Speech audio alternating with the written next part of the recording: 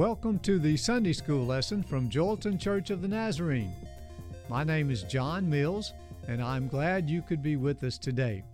We are continuing our look at using the Nazarene Quarterly, and actually we are changing things this Sunday. We have been looking at Ezra and Nehemiah, and now we're beginning a new study of the Psalms.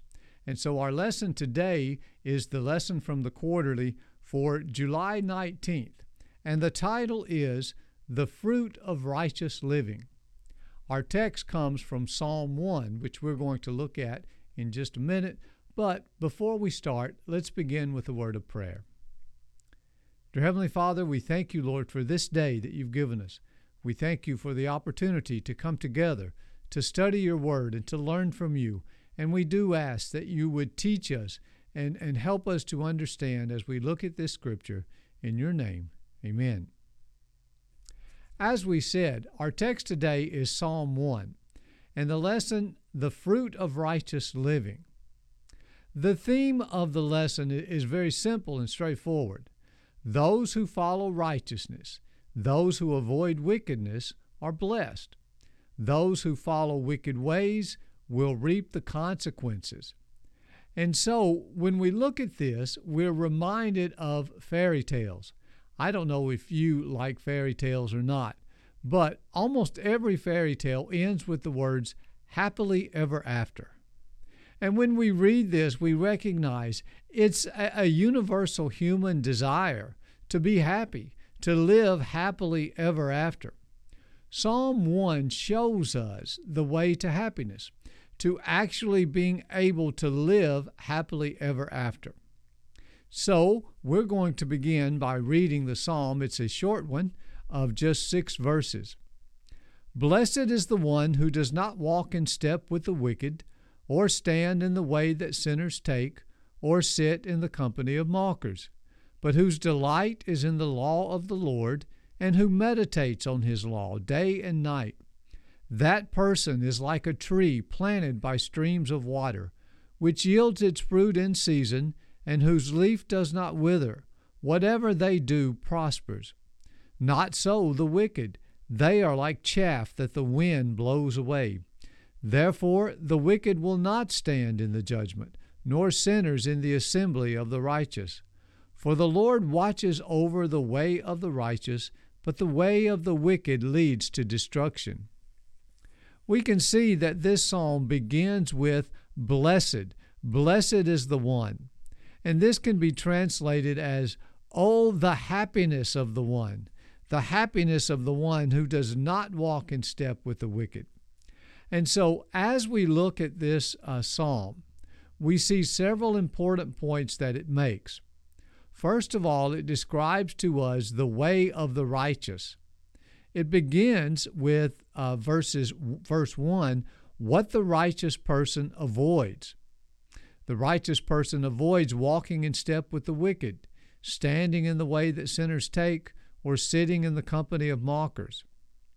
But then the psalm goes on to tell us what the righteous person embraces. The righteous person takes delight in the law of the Lord. The righteous person meditates day and night in the law. And then we see the promises, the result of the righteous life. It promises us spiritual health and fruitfulness, and then it promises prosperity. The psalmist then goes on to contrast the righteous with the wicked. Unlike the righteous, the wicked, it says, are like chaff. First, they are of no value, it's worthless. And then the wicked are like chaff in that they are temporary. They are impermanent. The benefits of wickedness will fade away. And then the last verse tells us why this is true. The Lord watches over the way of the righteous, but the way of the wicked leads to destruction. So as we look at this psalm, we want to begin by looking at the way of the righteous. So verse 1 tells us what the righteous person avoids. Blessed is the one who does not walk in step with the wicked, or stand in the way that sinners take, or sit in the company of mockers. So we can see from this three things that the righteous person avoids. First, the righteous person avoids walking in step with the wicked. The idea here is the righteous person doesn't adapt the morals of the wicked. They don't adapt the values of the culture that surrounds them. They don't live their life based on worldly wisdom. Instead, they allow God's word to shape what they see as right and wrong. The Israelites were surrounded by a pagan culture, by pagan gods and idols, and there was a constant attraction to worship similar to the nations around them. Usually, Israel was a small nation that was surrounded by empires. They had the Egyptians to the south. They had the Assyrians and later the Babylonians to the north and east. These cultures were seen as superior or advanced because of their wealth, because of their military strength, their power. So there was a constant temptation for the Israelites to adopt the gods of these empires around them, to adopt these worldviews. And we can see the same thing today. Many Christians see themselves surrounded by a culture with very different values, attitudes, and morals. And sometimes the culture around us can be seen as superior. The world is seen as more prosperous, more sophisticated, or advanced. And so there can be a constant temptation to those in the church to adopt the values, the morals of the culture that surrounds them, even if these values clash with Scripture. I think we would find many in the church have adopted these values, whether they realize it or not. In a study by Barna, he found only 17% of practicing Christians. Now, these are Christians who attend church regularly, who say that their faith is important to them, but only 17% hold a predominantly biblical perspective. They believe things such as absolute truth exist, that the Bible is totally accurate in the principles that it teaches, that Satan is real rather than just a symbol, that a person can't earn their way into heaven, and other things like these. And so we can see these are people in the church, but they've adopted the values and the mindset of the culture around them. It's very interesting to me that scientists have found out what we see is not determined by our eyes, but by our brains. So we don't see based on the information that comes into the eyes. What we see is when our brain tells us what we see. We see when our brain interprets that information. So our brain literally tells us what we see. And our brains can be very selective. We ignore some things, we emphasize others. So sometimes you see things with your eyes, but your brain is blind to them. A good example of this is your blind spot. Your eye sees because light hits the retina, and the retina contains rods and cones, and these respond to the light and they send a signal to the brain. And the brain then interprets that signal as what you are seeing. However, you have a blind spot because in your retina, there's a spot without any rods or cones. This is where the optic nerve attaches. So there's a blank spot that physically cannot receive light rays. So the question is, why don't you have a blank spot in your field of vision? Well, you don't have a blank spot because your brain fills that in with what it expects to find. And so you are not literally seeing what the eye sees, you are seeing what your brain sees. Now, this is important not just to people who happen to like biology, but what is true of our physical vision is also true of our spiritual and our mental vision. What we see and perceive to be reality is not what really exists, but it's what we believe to be true. Reality is determined by what we think, or our view of reality is determined by what we think. and not by what is actually there. Anais Nin wrote, "We don't see things as they are. We see them as we are." In other words, we don't see reality. We see what we believe to be true. When we accept the mindset of our culture, the moral views, it determines how we live, because our beliefs shape the options that we consider when we make choices in how we will behave. You know, we have a common picture of going through our day with a devil on one shoulder and an angel on the other. And as we go through the day, we make choices.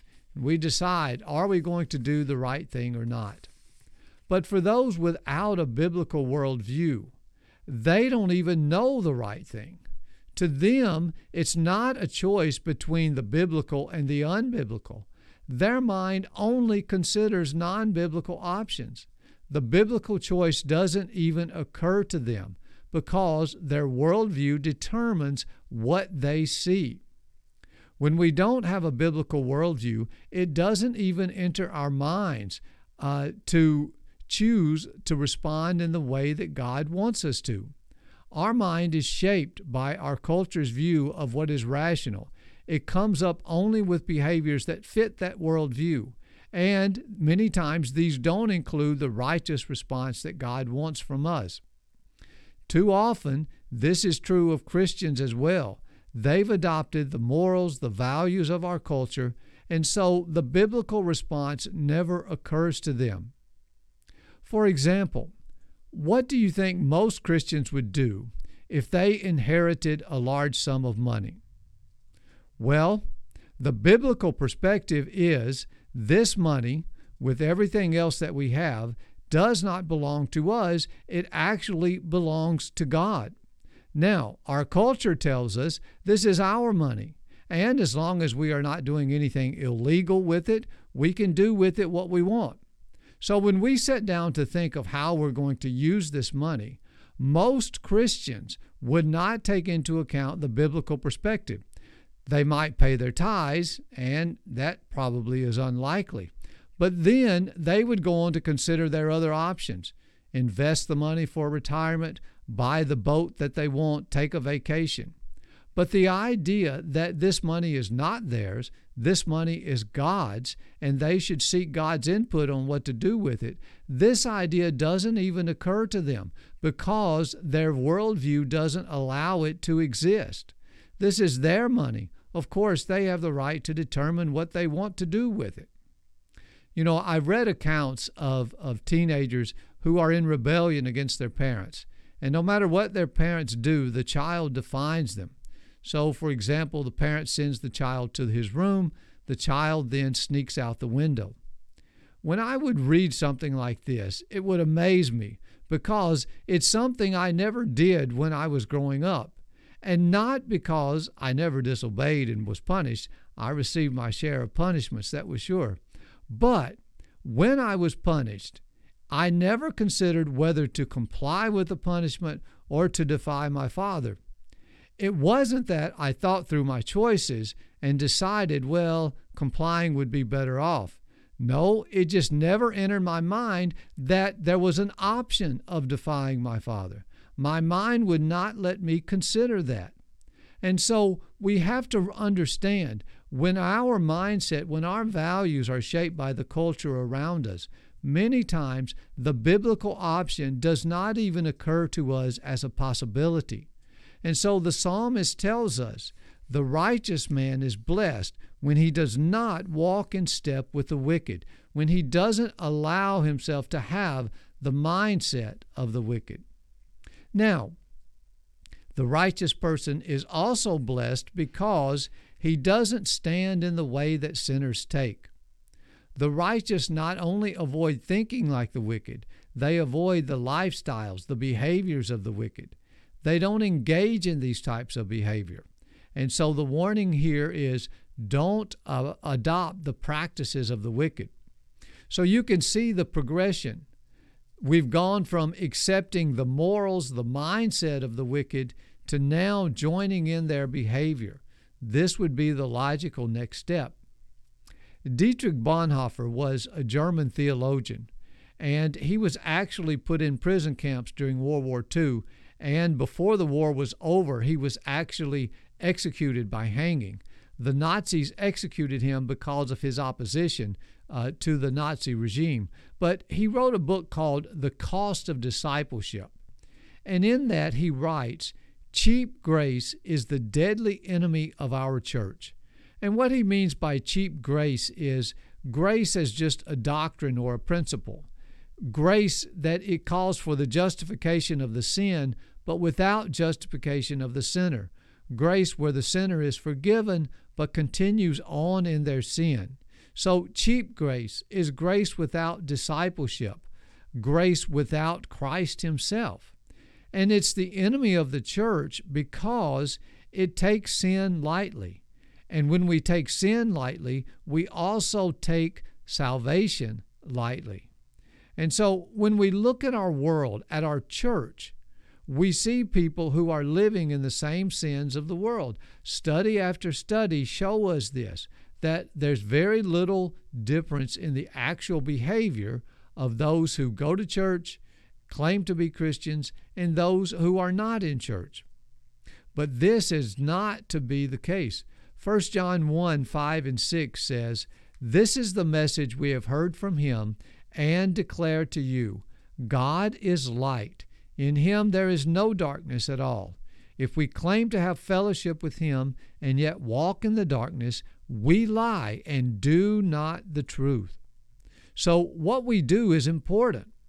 Paul's message tells us we are saved by grace. This is one of the major themes that Paul hits over and over. But Paul emphasizes grace is not a license to live however we want to. In Romans 6, verses 1 and 2, Paul writes, "What shall we say then? Shall we continue in sin so that grace may increase? May it never be.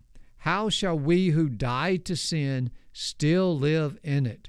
So the idea that my sin actually glorifies God, the idea that when I am a greater sinner, then God's grace is emphasized as he forgives my sins, Paul says this is nonsense. When you were justified by Christ's blood, you died to sin. If you are dead to sin, then you can't go on sinning. So, if you're sinning, then you are not alive to Christ. And so it's impossible to be dead to sin, to be alive in Christ at the same time. Now, when we take sin lightly, it has consequences, deadly consequences. Sin is dangerous because it corrupts and destroys. And so many of us in the church, we find ourselves in this situation because we don't take sin seriously. We accept it as part of our lives. We end up embracing our own destruction. Now, the psalmist also tells us that the righteous person is one who does not walk in step with the wicked, one who does not stand in the way that sinners take, and then he says, does not sit in the company of mockers. The righteous don't join in with those who have rejected God, with those who actively scorn God and those obedient to God. These mockers not only sin, they glory in their sin. They scorn those who promote righteousness. And so we can see the depravity of sin by the ongoing progression here. We begin with agreeing with the wicked, and then we move on to behaving like the wicked. And then finally, we are joining with the wicked and opposing the righteous. Scripture takes an extremely hard line against mockers and scoffers. It shows us how seriously God takes this.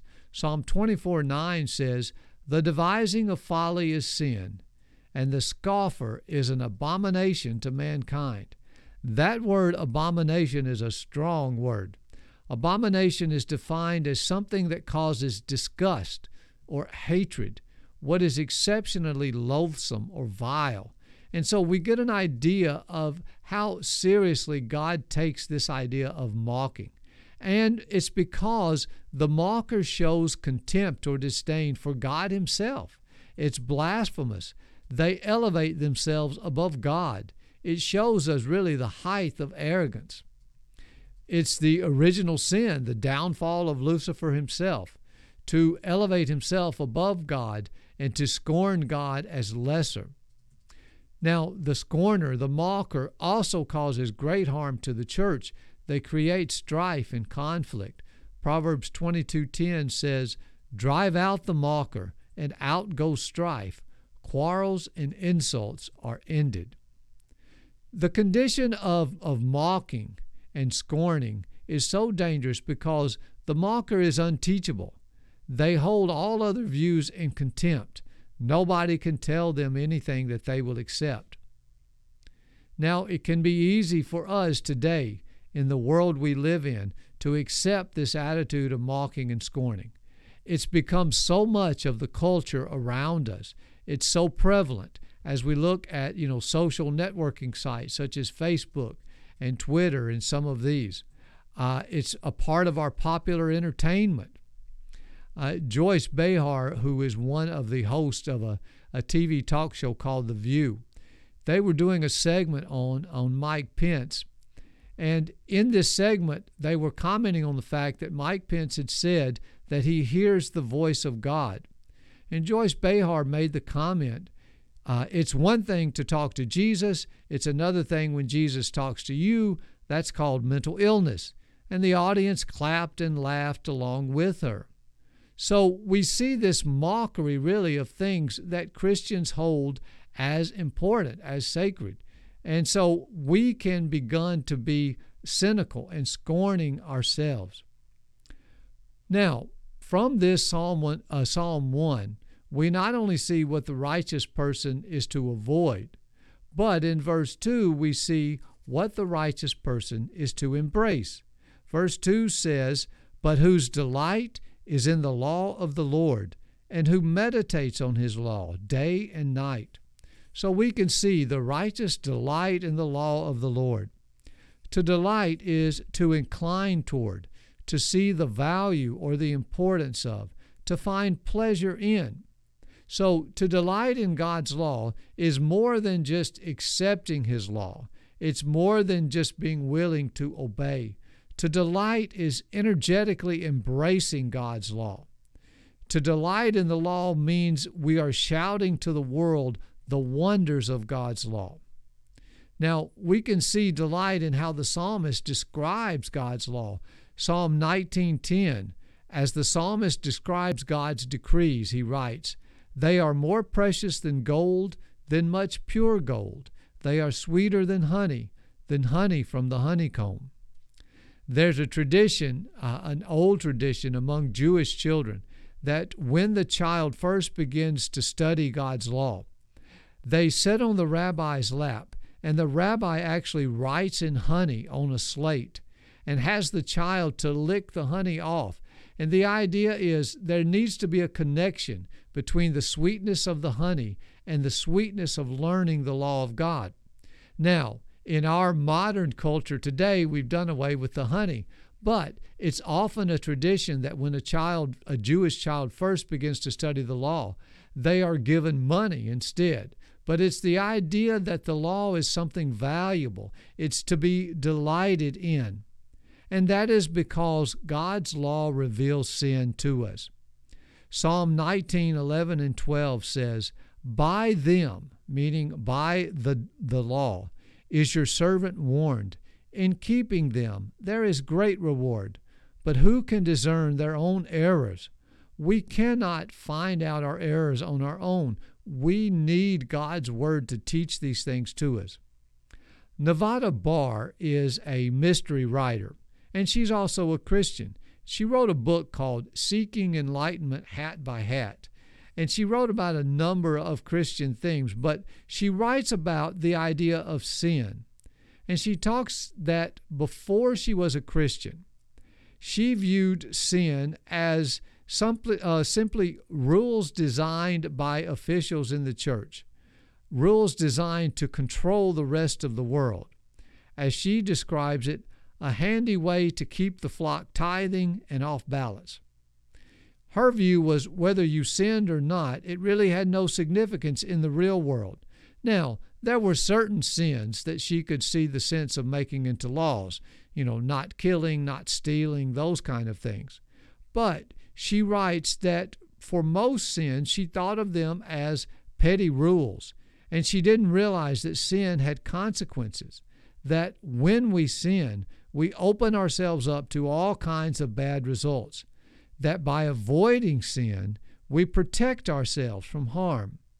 And she writes, because she did not live by biblical rules, she writes, I found myself without spiritual shelter or protection, with no way of avoiding the pitfalls. And so I sinned, and I wondered why my life wasn't working out all that well. So Scripture is given to us to reveal sin to us, to give us a warning. The Hebrew word for the commands that God gave Moses is Torah. And we usually interpret the Hebrew word Torah as law, the law of Moses. But really, the idea is more instruction or teaching. And so when we think of it in this way, it gives us more of the true intent that God had when He gave us the Torah, the law. It's not to confine us. The law is not a fence to keep us in, but the law is a railing. It's to protect us, to keep us from falling off the cliff. So this is the mercy of God, that He's provided us with a guidebook for life. He's provided us with this set of teachings to say, this is what you need to live, to grow healthy, to be strong. These are the things you do. These are the things that you avoid. Now, the psalmist tells us that the delight of the righteous person is in the law of the Lord. But then he goes on to say, the righteous person meditates on his law day and night. The Hebrew word for meditate is also used in Isaiah 31:4, and it's used to describe a young lion who is growling over his prey. In your mind, you can picture, a lion with a great slab of bone and meat in his mouth, and he's just kind of chewing and gnawing on that big old bone. And so to meditate is to speak, to remember, to muse on.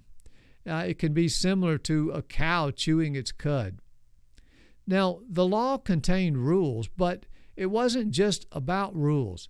The law was designed to teach principles that were to govern our behavior and our actions. This was the big failing of the Pharisees. They could see the law only as a series of rules. Jesus wanted them instead to see the principles that lie behind the law. And that's why it's so important for us as righteous people to meditate on the law, to discern these principles. Many times we've accepted these principles with our heads. We pay lip service to them. We say that we believe them, but we really haven't accepted them as true. We don't really believe they're true because we don't put them into action. We see things such as it's more blessed to give than receive, the first shall be last and the last shall be first, the meek shall inherit the earth. And we say, oh yes, I believe those things. But when you look at how most Christians live, it's obvious they don't really believe them because their actions point to something very different. We don't value giving. We value accumulating and getting. We don't see the value in meekness. Instead, we promote ourselves and our own interests constantly. Scripture says, don't store up treasures on earth. But that's exactly what we spend our lives doing. So we need to meditate to make these principles not just something that we understand with our head, but something that we really grasp in our heart.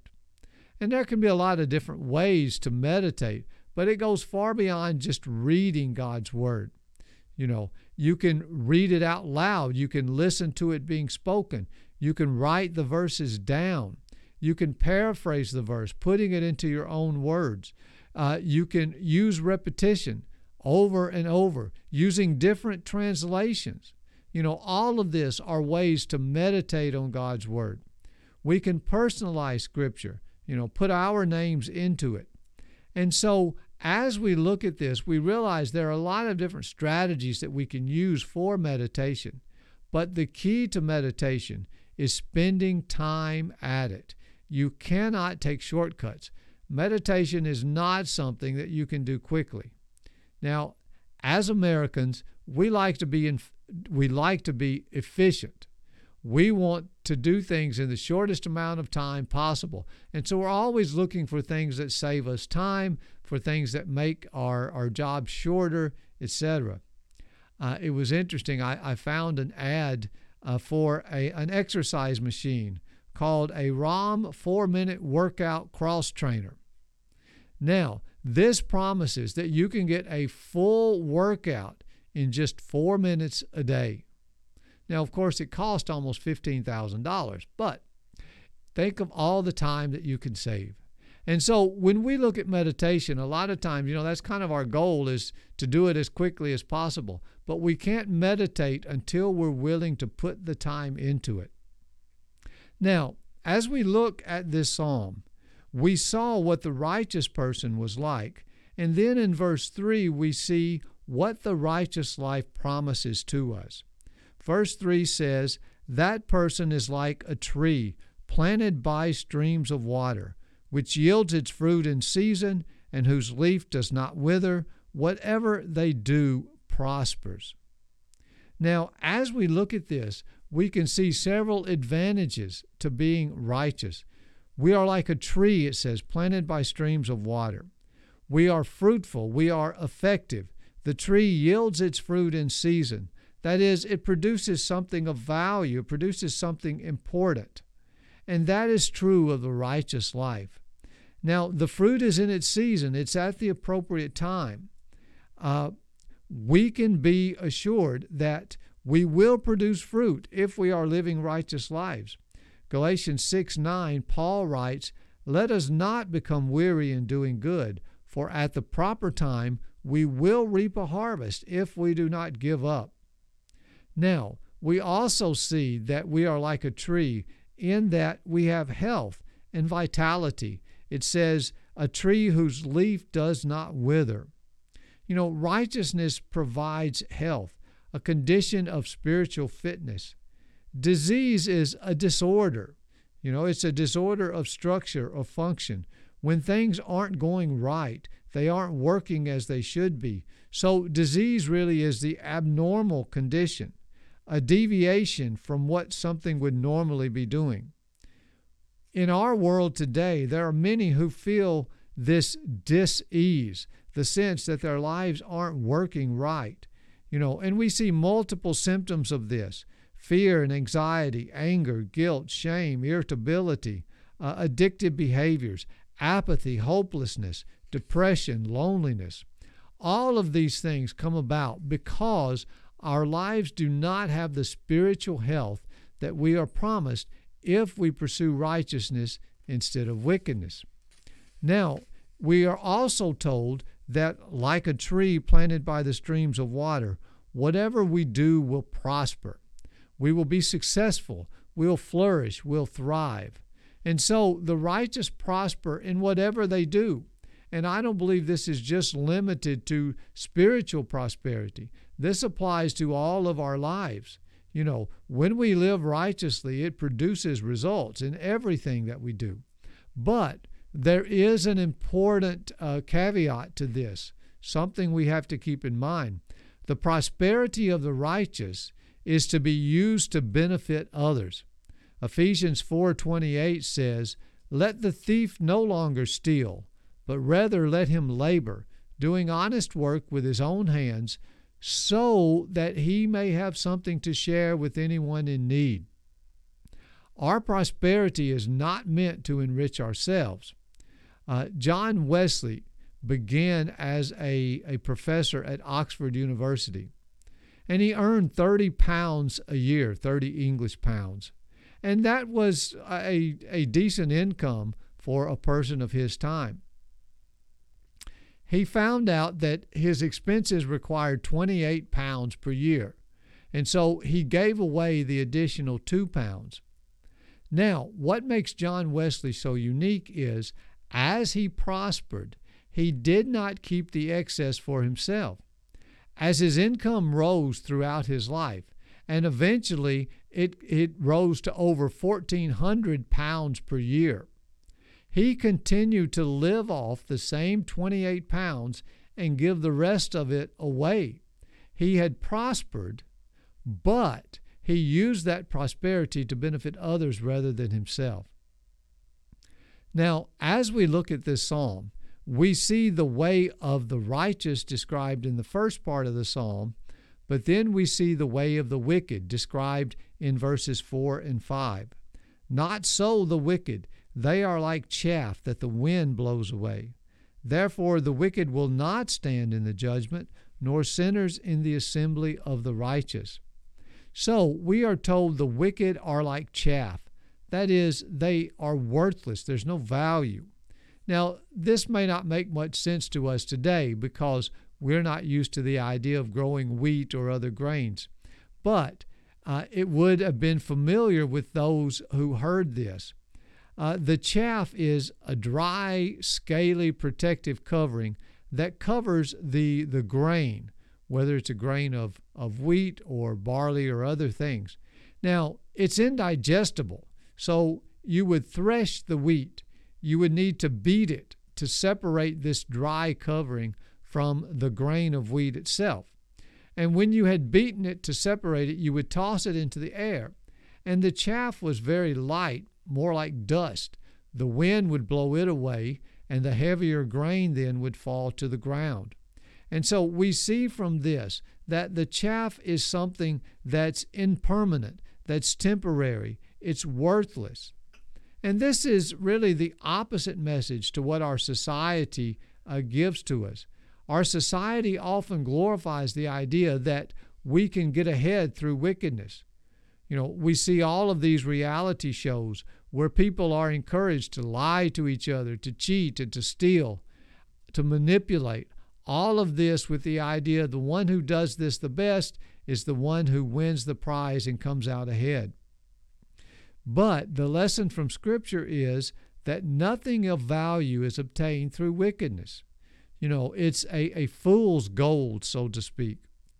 Wickedness is worthless because everything of value in our world comes from God Himself. I like the verse from James 1:17 where it says, "Every good and perfect gift is from above, coming down from the Father of the heavenly lights, who does not change like shifting shadows." So God created us to find life in Him and only in Him. The wicked, it says, are like the chaff. They are insubstantial. They are temporary, blown away by the wind. And so you can think, what are you going to invest your life in? The wicked may invest their life in a variety of things, but all of those things are temporary. Everything in this world that we think is so important will eventually pass away. We ourselves as living souls are the only thing that's permanent. And so wickedness promises great rewards, but it can only provide imaginary results. It can't give us anything of real permanence. A lot of times wickedness has the appearance of value.